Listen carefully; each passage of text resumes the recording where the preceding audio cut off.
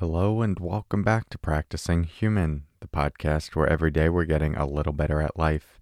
I'm your host, Corey Mascara, and in today's episode, we're going to talk about reframing discomfort. More to come on that in a moment. First, let's settle in together with the sound of the bells.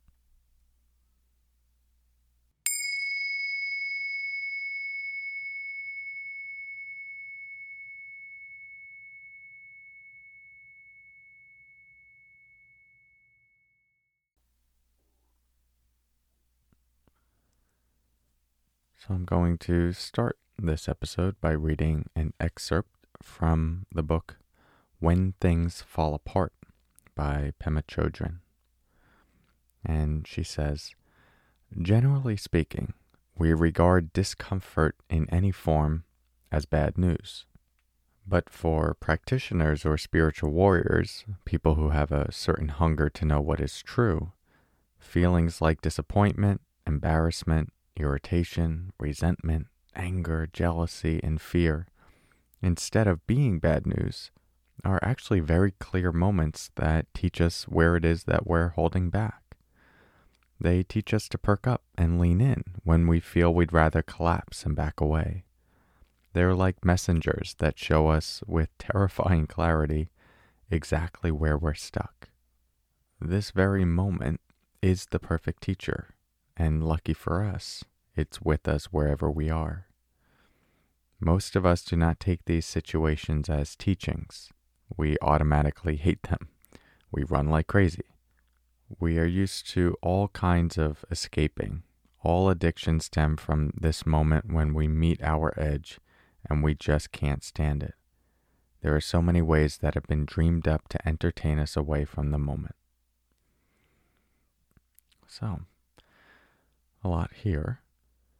I think what I particularly like about this excerpt and why I wanted to bring it in to you is this idea of looking at these moments that we might typically turn away from or cast into the category of bad news as instead opportunities, as something to lean into, and even as Pema Chodron says, something that we can perk up around when we feel we'd rather collapse or back away. And it's one of those things that is a really simple shift, almost to the point that it can be annoying, but can be very powerful and is very powerful once we employ it. And I find that it is something that we can recondition for ourselves, especially with a meditation practice, and especially just as we get more curious about our personal growth and all the ways that we might be missing things within our awareness. We might be reacting impulsively, getting curious about our patterns of conditioning, our trauma conditioning.